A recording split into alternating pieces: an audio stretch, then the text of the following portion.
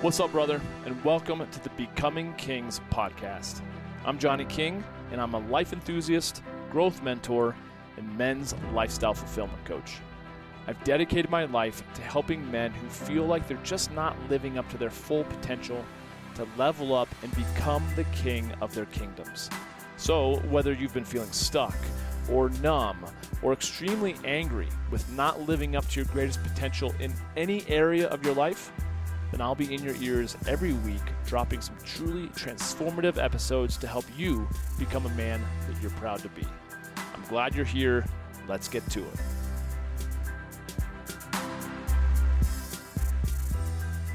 Yo, what's going on? It's Johnny King with another episode of the Becoming Kings podcast. I have my good buddy here in the quote-unquote studio, the virtual studio, in his studio and mine, Micah Buck. What's up, man? How are you?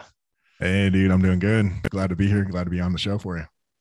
Yeah, it's always funny when I press record as if we haven't just spent all morning together in the coffee shop talking crypto. So, but all of a sudden you press record and then we're supposed to be like, pretending like we're just talking for the first time today. So anyways, man, I'm excited to get into your story and all that stuff. But for those of you that are listening, you may not be familiar with crypto and investing in crypto, or you might be very, very familiar. Micah is a dangerous man in many different ways. And one of them is just his curiosity towards a multitude of various facets of life. And crypto is one of those things that, again, I think it goes to show like the heart that you have, because you just spent like literally 2 hours with me in the coffee shop walking me through how to fucking just get started, which is, oh man, it's confusing, it's overwhelming, but I appreciate you, man, so much. Yeah, it's awesome. So tell those that are listeners or viewers here on YouTube, whichever, a little bit more about yourself. Obviously you're right here in Denver, Colorado, but tell a little bit more about your background and your defense contracting and consulting and everything else you got going on. Yeah. So after high school, went pretty much right into the Marine Corps. Then from the Marine Corps, because my background with culinary arts and everything, that's actually what I went into the Marine Corps first for, was to be a presidential chef. So that happened. I was like, all right, cool. I'm going to learn how to cook stuff even better than what I know how now from my parents. So I learned that. Then at the same time, I reclassed into being what's called a parachute rigger. And that is a special operations tier kind of within the Marine Corps. We get tasked out to essentially pack a bunch of different types of parachutes, from free fall halo parachutes to cargo parachutes. Excuse me. And then after the Marine Corps career that I had, I went into personal training, being a master trainer, nutritionist, human physiologist, and kinesiologist. And at the same time, I was studying gunsmithing and learning how to deal with firearms. So that's what I'm in now. I have my own FFL for doing custom guns and custom ARs, builds, stuff like that. So that's kind of the big background of that part. And then within all of that is when I started noticing the trend within mental health. And that's my true passion right now. So it's to helping guys out. Yeah. Helping guys out with mental health issues, helping women out that have gone through DV cases as well, because I'm actually, not a lot of people actually know this, but I'm actually a DV survivor. So I had a previous girlfriend of mine that actually went on ahead and did some assault and battery stuff actually to me. And so like I know how it is firsthand actually going through that. And a lot of other things kind of came out from that, and she's now long gone, and I'm trying to, help out others so they don't go through the same stuff. Did you say DV as in David Victor? David Victor, like domestic violence. Domestic violence. Thank you. Yeah. I'm like, I should know what that is, and I'm drawing a blank. Cool.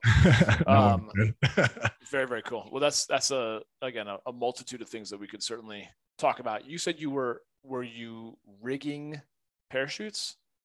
Yeah. So rigging parachutes is packing parachutes. So you have to string them out a certain way.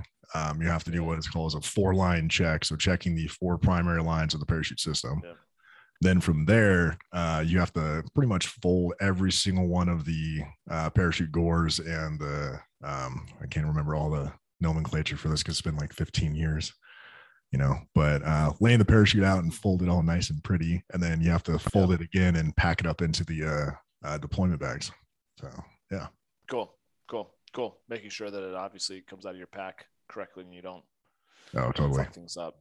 Yeah. I mean, we fucked with some people, here and there, and our own guys. I'm like, hey, dude, your chute's got a weight in it. Like, what the hell? Or what in the world? And, like, we'd carry a weight around, like, with us in our pocket, like, as we're checking the parachute. So we're just like, oh my gosh, man, like, how'd this get in here? Oh my gosh, let me check your stuff, and freak them out. And they're like, oh man, geez, okay. So yeah, that totally happens in the parachute rigging community as well as in the Marine Corps, especially in the Marine Corps, because you know how we are, a bunch of Marines, we always like to fuck with each other. Yeah. That's dangerous and scary, and not really dangerous, but as long as you're really not fucking with them. But a scary prank. Did you ever see that? Probably like 10 years ago, those two dudes I felt like that went viral on YouTube who were doing pranks on each other, and one of them, one of his next escalated prank on his buddy was that he was going skydiving and tandem, right? Ooh, but they told him he was the one who was supposed to pull the ripcord. And he pulls it, but it was a false ripcord. So he pulled it, and then he's holding it, and there's no flying. Yeah, they're flying. And he's like, he's freaking out.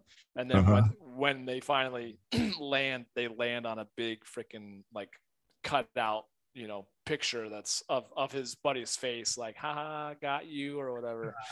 That's awesome. I'll definitely have to look that one up. That can be a pretty scary one. Yeah, exactly. Well, I actually didn't know about the whole culinary angle. That's pretty cool. Yeah, so you wanted ultimately cook, I love to cook. You wanted to be a chef for presidents. Yeah. So exactly. The only people that are allowed to cook for the president of the military essentially are Marines. So you have Marine Corps chefs that go and be presidential chefs from that. So they're culinary arts specialists, and they can get tasked out anywhere. And then they what's called a B billet, and they go into another classification of their own MOS, so military occupational specialty is their code, with it. And they go into being a presidential chef, and Marines the only ones that guard embassies and guard the president too. So we're the royal badasses of the Marine Corps and of course the armed forces, and we like to claim that. That's so cool. That's so cool. Yeah. Where did your love for culinary arts begin? Like with mom or dad or grandma or? Dude, all the above, bro. All of it. Really? So my grandma, my nonna, Italian, she loves cooking. She loved cooking. She's passed now, bless her heart.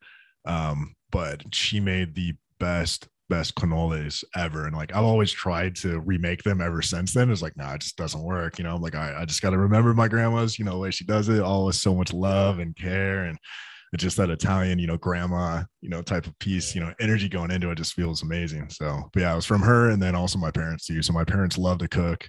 My dad helped out with a lot of restaurants when he was younger because of my parents on his side, grandparents on his side. And then, of course, my mom too. So yeah, it was just natural for me to pick it up. And now I just cook whenever I can. I love to entertain and have people over and cook for them and make charcuterie boards and have great wine pairings with it. Oh yeah, that's my stuff. Yeah. I love it. Your grandmother, was that your dad's mom or your mom's mom? Dad's mom. Yeah, the Italian side. Mom. So your dad's Italian. What's your heritage on your mom's side? She is was it like Swedish or Scandinavian Viking, I think it is, and then partially English, and then slightly German. So you got a little bit of everything in the European part of it, but it really is the English and then like the Scandinavian, Viking side. So, Italian Viking is what I call it. Yeah, right. I love it. Well, that's very, very cool. So you obviously love doing the cooking part, but what made you shift while you're serving from doing that to doing more of the rigging to like, what was that emotional journey while you were serving to take you from what your thought was to become a presidential chef to not doing that?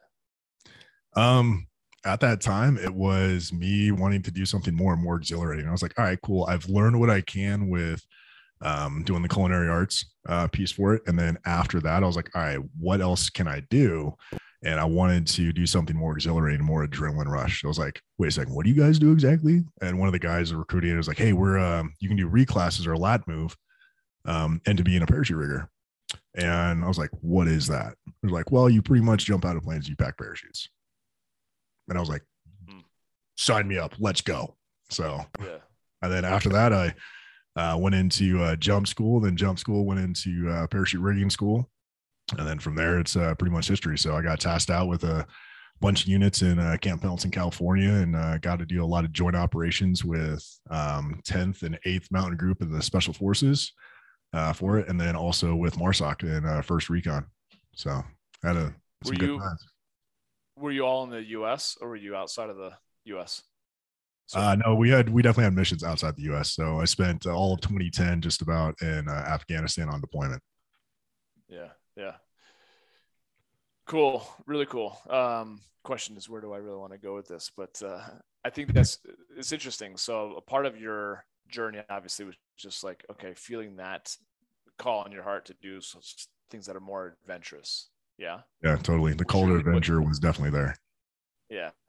Were you, had you scratched that itch at all high school or younger, or was that something like, okay, now I'm out of school, I'm in the military, I'm seeing all these other guys doing more adventurous stuff, you're focusing on your culinary arts, and that a part of the pull, or has that always been on your heart since you were a little guy? So since I was a little guy, I knew I wanted to be a Marine. I knew I wanted to go into the military for it. My grandfather essentially was like special operations in World War II. So he jumped with in Normandy, essentially the 101st or the 82nd, no, the 82nd, jumping there, and went into a bunch of different battles there. Got Purple Heart, got a Silver Star of Valor, all that kind of stuff. And my father is Navy, and my mom always jokes like, "Man, my father had to be Army, my husband's got to be Navy, my son's got to be a freaking Marine." So I knew from early on, I was like, all right, I want to go into the military. I want to serve. And that was being essentially, I remember it to this day. I was playing Medal of Honor Allied Assault, which was an old school PC first person shooter game, and you're going running around kind of like Call of Duty is, for it. And that took place. I was like, man, this is what I want to do. And that's when I was like, all right, I want to be a Marine. I saw what it was, the few, the proud, that dress blue uniform with the white cap, and I was like, that's it right there. That's the panty dropper. So love it. So ultimately then you spent a year in Afghanistan, as well as probably other places, around the world. But what was that experience like? Was that mostly fascinating and fun? Was it traumatic? Was it all the above? What was that like serving over in Afghanistan? All the above, man. In all honesty, there was definitely some PTSD that came from it. There's some hardships definitely came out of it. But overall, man, I look back at it and I'm like, I'm so thankful I went, because I look at it as this way, is that I have a one up kind of on a lot of people, because a lot of people haven't truly seen war. They haven't seen what the human body, the human persona, who the human being is. They haven't seen someone really die or get shot or have a knife be brought across someone's throat and cutting their head off, type stuff right in front of them, and just for helping people out. So there's a lot of atrocities that are at war, but there's a lot of things that you can actually take out of it and actually learn, really heavily from it, and really appreciate life. If you don't mind me asking, and you don't have to answer obviously, but what were some of the more difficult things that you experienced over there that gave you some PTSD? Oh, excuse me. Yeah. No, it's perfectly fine. You can ask. Fine. We'll talk about it now, for it. Years ago, I wouldn't have been able to, but probably seeing a guy's, his head get cut off from an LPOP. So that's a listening post, observation post. It was set out onto a village, and it was a village elder that essentially he helped a lot of the coalition forces out, and we could just watch from afar and literally seeing this guy's head just getting cut off from, the insurgents that are over there just for helping us out, just being a good person. This guy was killed. So, and that was probably one of the harder things to see, harder things to deal with. And then probably having an RPG hit our helicopters too. So, oh shit! While you were mid-flight. Yeah, mid-flight on a resupply mission. So, yeah. And you were on the helicopter, correct? Yeah, we were on the helicopter. RPG hit. I actually could feel the pop happen underneath my foot from when it hit. Fortunate enough, it didn't explode. So I'm geez. still here today because of that. So the helicopter did not go down, anything else, but we went into evasive action. The helicopter, two of them here. So flagship here, then all of a sudden gunship are actually that way, for it. And RPG comes up and hits this helicopter here. And then this one here, that's the gunship. It just starts laying down on fire while we're flying back and forth doing one of these, evasive maneuvers, so out of nowhere, boom, pop. And then you just go left and right. And the helicopter's like, boom, this way. All right, cool. And this way. And that's the evasive maneuvers that a helicopter does. Mm-hmm. But I got to imagine, at least emotionally, that's certainly got to fuck with you, because it's like roll the dice, the RPG didn't detonate, right? Oh, but had totally. it could have been the end. And like, where does that take your thought and your emotions when you're like, oh, that could have been the end of me, Oh, totally, dude. It puts a point of like abundance and gratitude, like instantly. It's like, holy shit, like that was 8.5 to 12 inches away from our fuel pod. So when we landed, our staff sergeant got out, looked underneath, pulled the RPG and the piece of shrapnel out of the bird, and literally was like, that was right next to the fuel pod. Like if it would have hit that, like the whole entire bird would have just incinerated right then and there. There would have been nothing left because it's that close to the fuel pod. So it definitely gives me a point of being like, all right, live your life to the fullest extent you can, but also be so grateful for the death. Because like in that moment, there's a death to myself of not appreciating life and not appreciating death in itself too. So that's for me. I was like, that was the pinnacle moment that I was like, all right, time to really change some things. And, as life goes on, we fall back into some stuff and come back out. So sure. But yeah, almost like you said, like the man who maybe took more for granted than he should, that guy died in that moment. Right. Mm-hmm.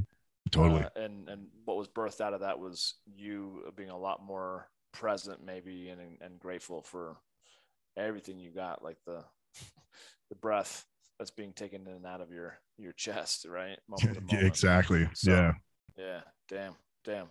And then the guy that you saw literally lose his head.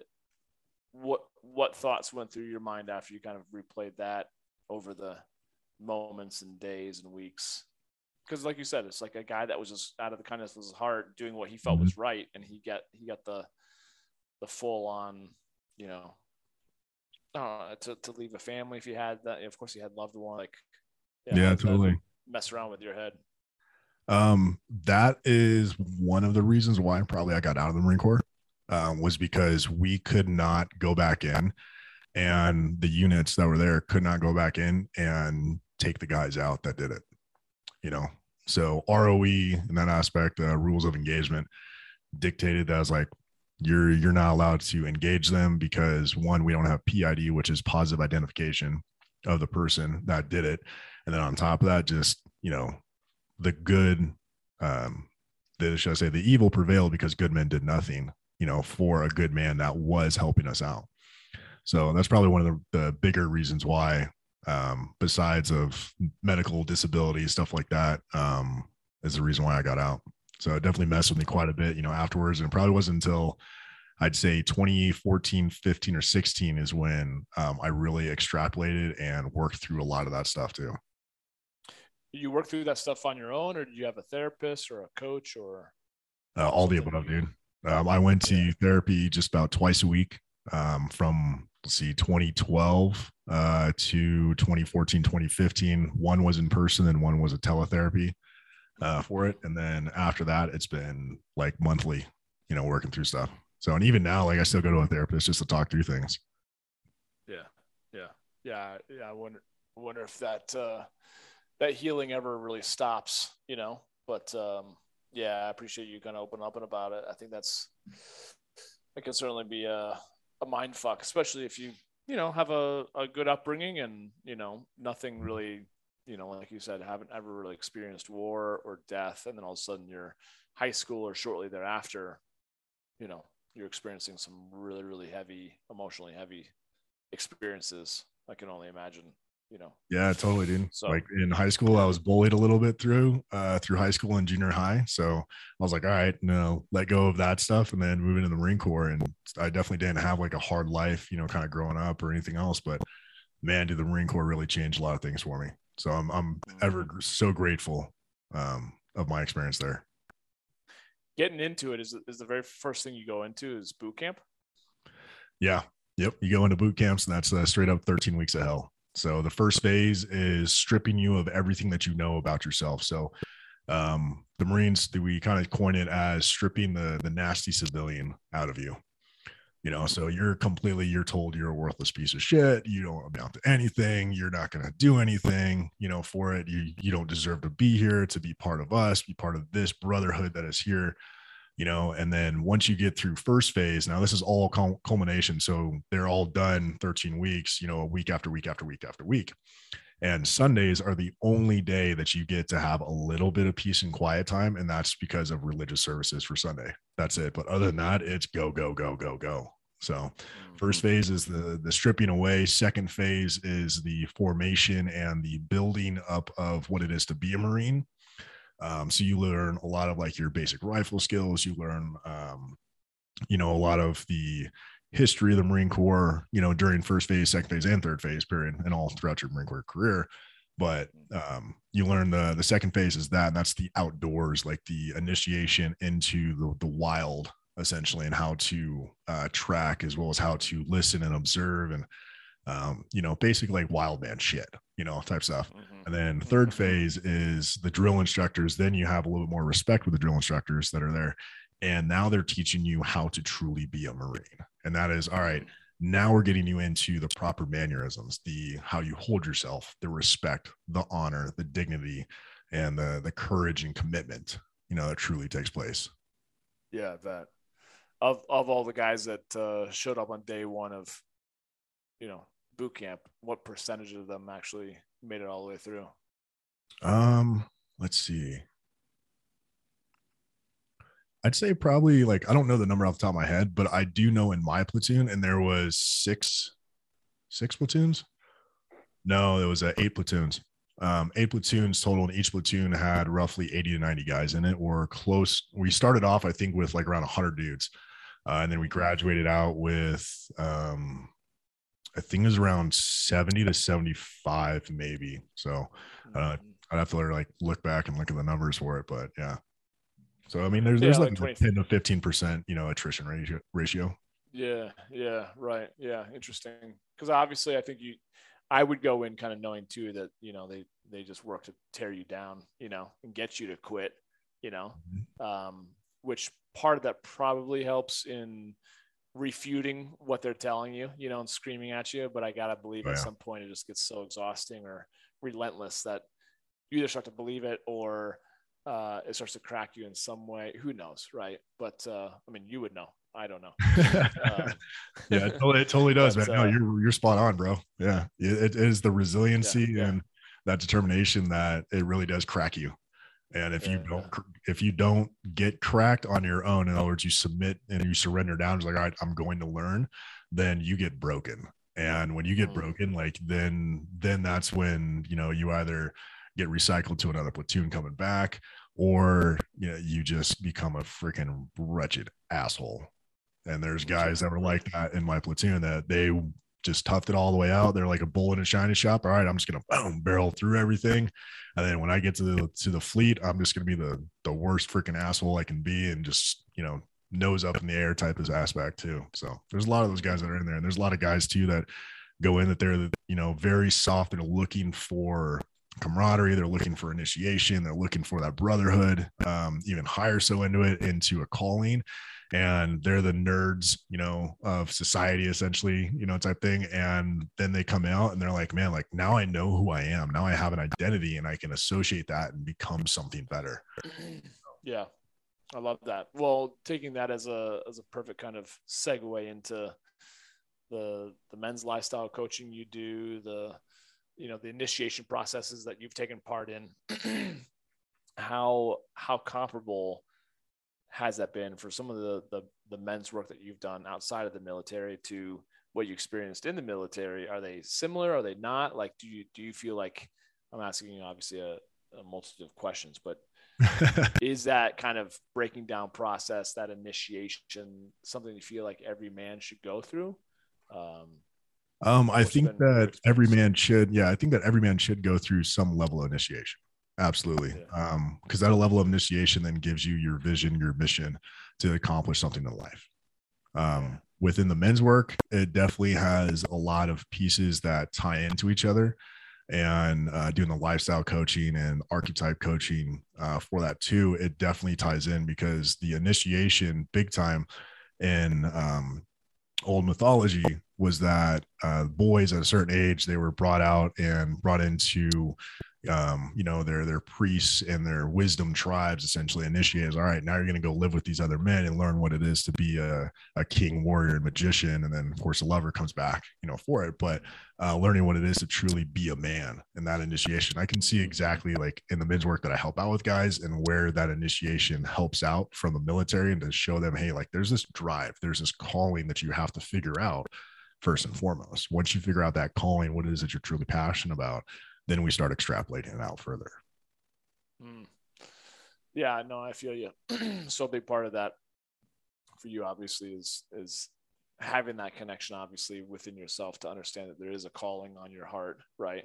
But you talked about earlier about adventure, or that calling to be a leader, if at the very least of a leader of our own lives, right? Versus just kind of being told what to do or just falling in line, which is, there's a balance that obviously, and I think in the military, you have to fall in line. You have to be a team player, right? You can't have everyone just leading and going off on their own. So sometimes being a good leader is being a good follower, so to speak. But what did you learn about leadership as it relates to the military, or time afterwards, or time before that? What have been some of the biggest leadership lessons that you've learned through your life? Probably the one to shut the fuck up and listen. So when I was younger, I would always kind of interject and keep going and kind of have my own way, with it. And now it is the biggest lesson that I learned was discernment in that factor, to just listen to people. Because when you actually went ahead and you listen, especially in leadership, you're like, okay, now I can hear and see what you're saying. Now I can see the reason why for some things. But at the same time, it's being able to have that, that action in leadership. And you're like, all right, now we got to course correct this. So I would say that, and being able to observe the whole entire situation, because a lot of people, myself included in the past, even, now I get trapped into this, is looking to, like real small in this aspect, and just looking right into it in the sniper scope, that's all I see. And like, I got so much else that's going on around here.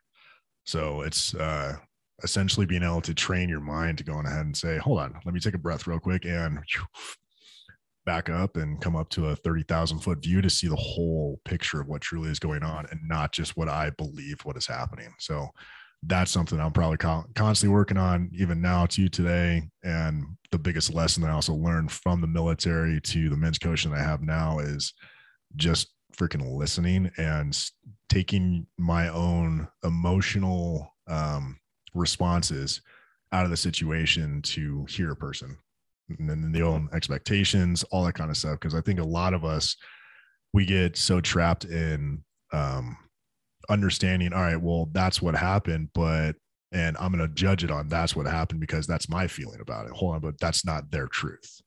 So it's being able to take out your truth out of the situation and then just hear. So that's definitely the biggest piece in leadership that I probably found in the past, 15 years. Right. So genuinely listening to someone without listening through like the lens of your own experience or your own interpretation, which totally is awfully difficult, which is really difficult. So difficult at times. Yeah. But it's an art, and I think it's a hugely kind of powerful asset to have, I think, as a human being, especially, but even more so as we're talking about doing the men's work, being able to really listen and understand. Versus what I think most people do, which is they listen, they make up an interpretation really quickly, and then they're just kind of waiting for the person to stop talking so they can kind of chime in their take on something, you know, versus staying curious, which is what you mentioned earlier, which I think is a really important quality for men to bestow and to express, is that curiosity. Yeah. And I think that comes along with listening. So yeah, I love that. That's pretty cool. So big part of the, if I heard you correctly, leadership skills you've learned is when to shut up and take it in. Listen and take it in. Yeah. Yeah. Yep. Yeah. And also being able to see when you are being able to kind of balance between a very kind of what's the word?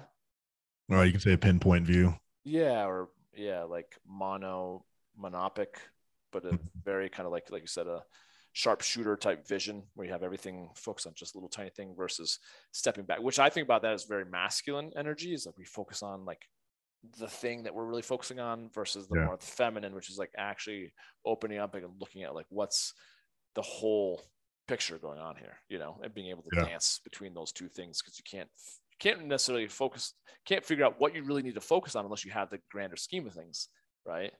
Yep, absolutely. You have the direction, then you can have the decisive action to actually go into it. Yeah, that's pretty cool. That's really cool. Mm-hmm. Let me ask you a little bit more of a vulnerable question.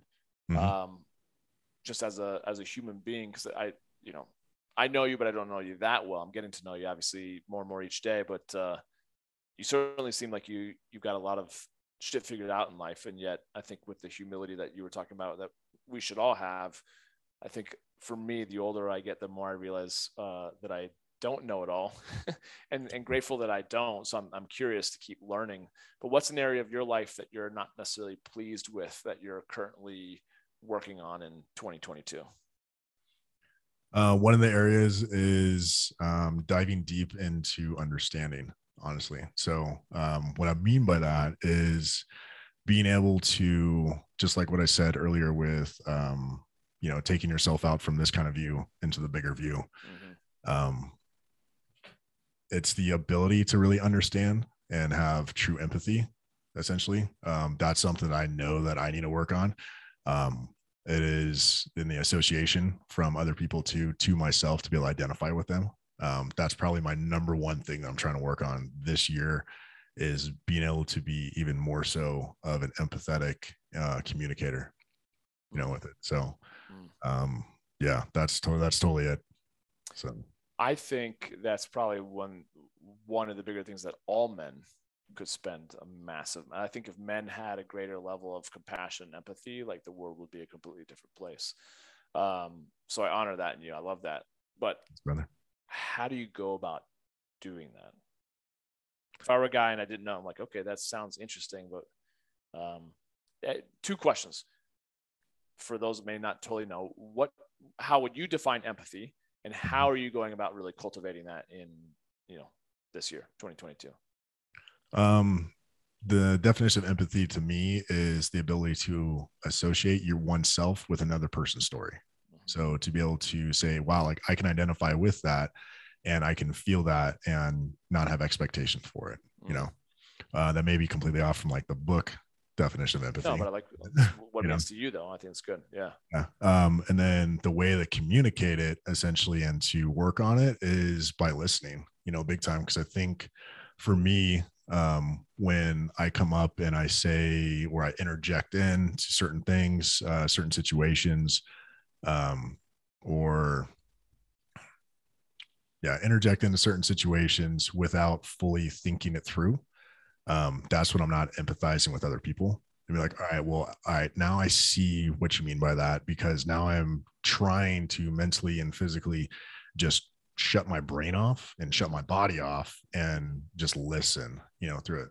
So that's what it is to me. And that's how I, help out others. Like sometimes all you got to do is listen. And when you listen, then you're like, now you can actually really hear and listen to what the person is saying. And then once you listen to what the person is saying, you're like, wow, now I get it. That's what it was. So one of those things for me that I'm actually working on actually is the relationship with my sister Christian. So across the years, we've had a bunch of up and downs with it. And we've had quite a bit of falling outs. in all honesty. And that's because she has her beliefs and I have mine. And we live life a little bit differently.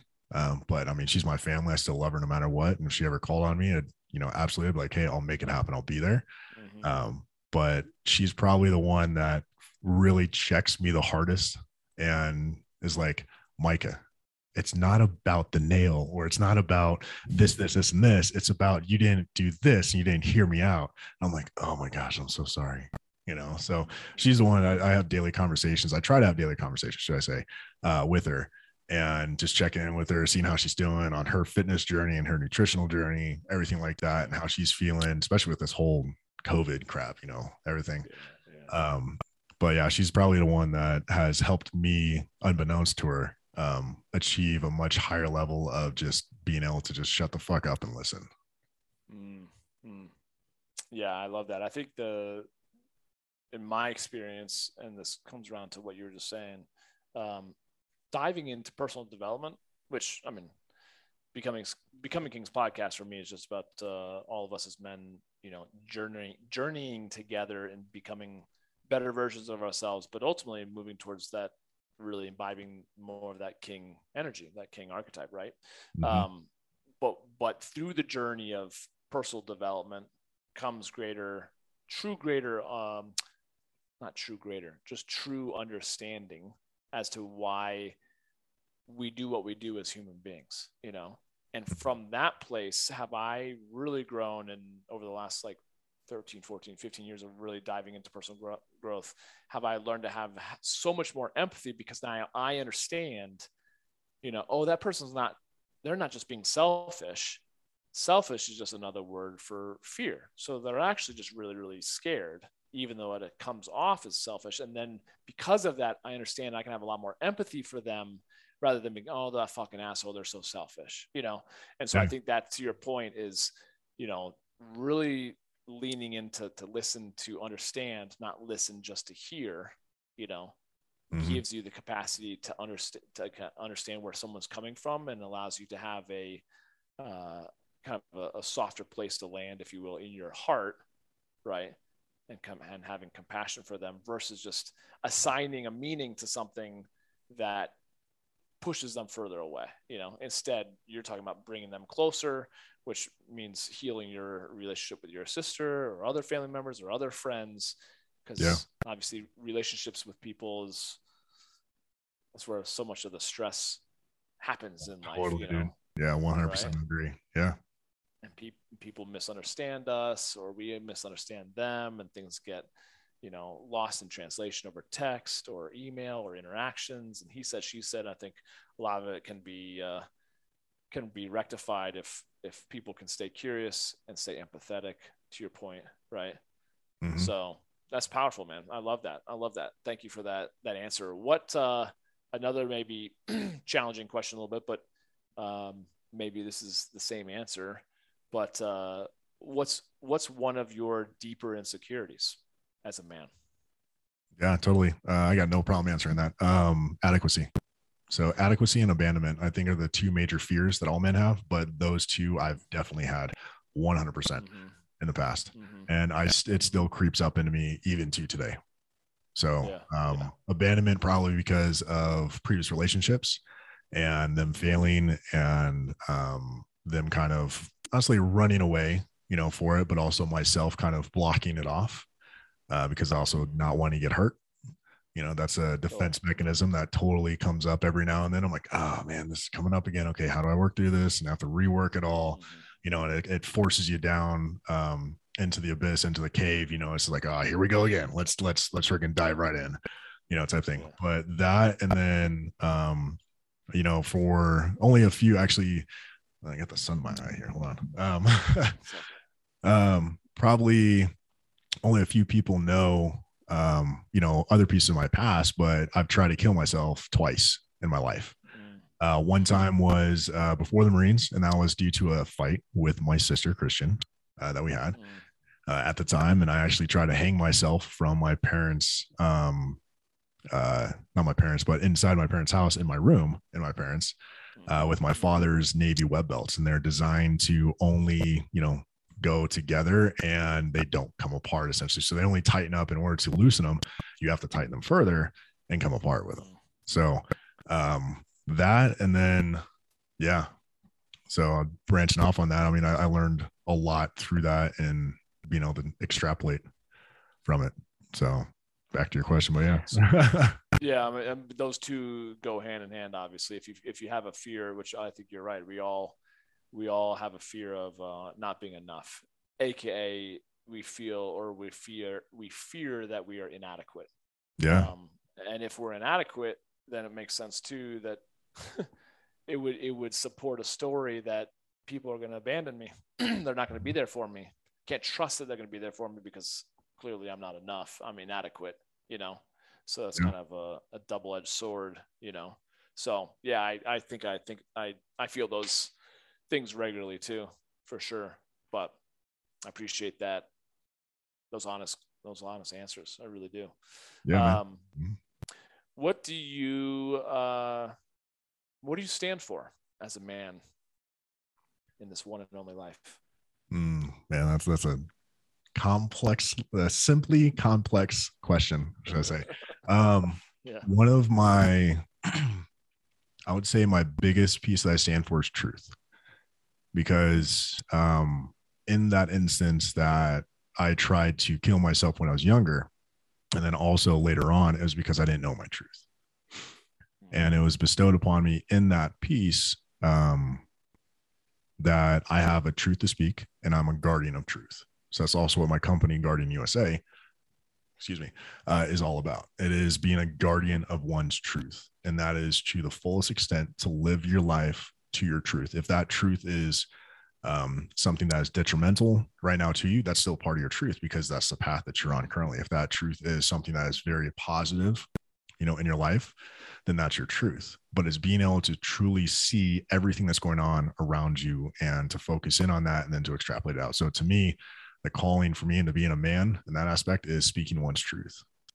And that's the truest, authentic piece of authenticity that you can have, because me personally in the past, I've gotten places to where like I didn't speak my truth, about it. I wasn't my most authentic self. And it was completely detrimental to where I was at the time. I went through school of hard knocks. I mean, I went through it, but really realize it's like, all right, you have to be truthful. You have to be in integrity. And once you are, then life just like, it gets very simple, not easy, because easy is done something without much effort essentially, but things get simple, for you in life. So. Yeah, it's definitely challenging, but it's simple to understand, sometimes challenging to actually implement, right? Oh, so challenging. Yeah. It's a lot of work. Well, and I think too, if I were listening to this 10 years ago, 5 years ago, again, and I still struggle with my own sense of inadequacy, and I hope at some point that, most of that fades away, if not all of it, but it's awfully challenging when you feel like you're inadequate, like you're not enough. It's awfully difficult to then speak your truth, because your fear is that if you speak your truth, if you speak your needs, people aren't going to like you or accept you or love you, right? Yep. Which then reinforces this fear of not being enough and not, being inadequate. And then they're going to abandon you, right? Yep. So I think that's that falls in line. Yeah, that falls in line with the whole kind of nice guy approach, which is why I think it's so important that men who are listening to this, and women for that matter, who are listening and watching this, do the work towards becoming kings, becoming queens. It's like doing the work to become secure, with oneself, to where, you're not just knowing you're not going to make everyone happy, Yeah, totally. You're going to have to be okay with it. Right. Yeah. So I think that's a big part of it. Where in your life, and as we continue talking about like leadership, have you exercised your willingness to stand for truth, stand for freedom, even if it's not the popular opinion, or you've knowingly gonna upset people, but that you've done it in a way that is in alignment with your core values? Has it come when you were leading in the military? Was it when you were, running your business or doing some of your consulting? How often does that show up for you? To standing your ground and defend, standing your ground essentially for your truth. Actually, I had to do that in a couple, what was it? A couple of weeks ago, in my company that I work with right now.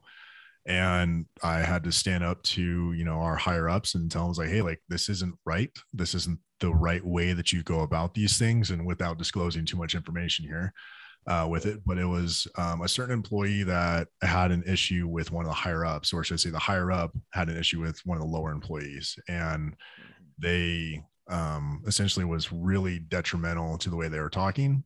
And that employee kind of came to me and asked for some guidance onto it. And afterwards I had to stand up to, the higher ups and be like, hey, like, you have to, that's not leadership. And that's not, being conducive to the company and the culture that's here. And that's fucked up. And that was actually my words, is like, that's fucked up that you said this. That's fucked up that you conducted yourself this way, because everybody looks up to you, and that was probably one of the things in the past couple of weeks that I had to do most recently, with it too. So it was actually helping this other employee that she was just so, she was so beside herself. She was so hurt, with it. It's like, man, like, I don't know what to do, because I'm doing the best I can, but I'm getting pulled in so many different directions, and they're telling me to do this and do that and everything else. And so, yeah, that was probably the last time that I had to really stand up for someone else's truth and be the defender of it and be the guardian. Yeah. Yeah. While speaking your own truth, obviously. Right. Oh, totally. So, yeah. Because that's my truth in itself, is be like, all right, well, if someone comes to me and they're having an issue, then it's like, oh, okay, well, I have to then help out, for it. Cause that's part of my core being, is like, all right, I'm to be of service, to another person and to help them out. And if I'm not helping them out, then it's like, hey, man, all right, well, let me figure out how to get you the right help that you need. And yeah. I think that's pretty relevant in today's world. I think there's a lot of people who are, without getting this too politicized, but who are intent in enforcing their truth on the people, other people's, other people, even if that truth isn't true to them. You know what I mean? And so I think there's a big part of the virtues of particularly freedom here in the US and across the world, just, freedom for each and every single human being to choose how they want to live their life. That's being, challenged right now. That can be kind of a scary place to be in this world at times, if you're not in alignment with kind of the mainstream, thought on different opinions. But I think it's cool that you practice what you preach, and that you were sticking back out for. Yeah. Well, we're all human. We don't always, we're not always 100% in integrity. Right. But I think that's a big part of being an amazing human being. And particularly as we're talking about men's work, being a man is being in integrity with your word, and I certainly feel like that's something I've experienced with you thus far, is that you're very much focused on that. And I think that comes a lot from your upbringing and probably your grandparents, your parents, your time in the military and everything else. So that's pretty, I appreciate that, man. Pretty Thanks. Cool. Yeah. No, it's awesome. I love kind of what you stand for, that truth. I think that's really, really cool. For those that are listening, watching, that maybe have struggled with or continue to struggle with PTSD, or losing someone, or thought about, taking their own life, or have a love totally on the other side of the spectrum, have a love for culinary arts or whatever, and they want to connect with you. Where's the best way to find you and catch up with what you're up to and everything else? Just through Instagram, essentially. So my Instagram handle is micah.buck26. That's the best way to get with me. I check my messages on there, every couple hours, for it. And yeah, that's probably the one that I'm most active on. My Facebook is just, that's such an old one. I'm like, nah, I'm good with that right now. So that one. And Instagram then, is the place. Yeah, Instagram's a place. And then, if we got a good connection, type thing, and someone's needing some help, then it was like, here's my cell phone number. Go ahead, call me, text me anytime.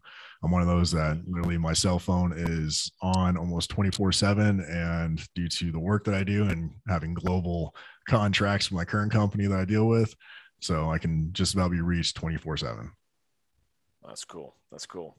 Well, thank you, dude. Thank you for sharing your heart, both in this podcast, but also with me earlier today in the coffee shop as we geek out on crypto and all the other conversations we've had. I appreciate your leadership in multiple areas, both for myself personally and also for just the community that I've seen you really give your heart into. So thank you for walking the talk, man. I appreciate you. Thanks for being on. Hey man, it's been an honor to be here, dude. So love the conversation, brother.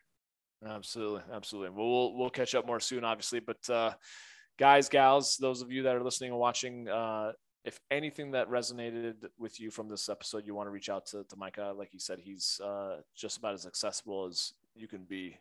He's literally standing by his phone right now, waiting for you to text him. Because he will reply within 30 seconds. Those are my words, not his. But yeah, check out Micah on Instagram. And otherwise, we'll catch up with you another episode of the Becoming Kings podcast. Micah, thank you, brother. Thank you, man. All right, guys, take care. Have a great one. We'll catch up with you on the next episode of the Becoming Kings podcast. That's it for this one, and I want to thank you for listening. Hey, if you got some good ideas from this episode and you want more, please feel free to subscribe to the podcast. And if you think others may benefit from it also, share it on social media and tag me in your post so I can say hey. It would also mean a lot to me if you felt inclined to write a review of the show on Apple Podcasts, since I read every single one of them.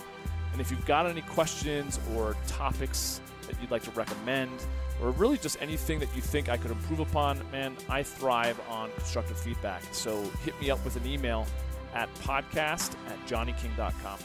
Oh, and feel free to also subscribe to my YouTube channel, connect with me on LinkedIn, and follow me on Instagram at Johnny King and on Facebook at facebook.com/Johnny King Men's Coach. Thanks again for joining me. I'll catch you next time.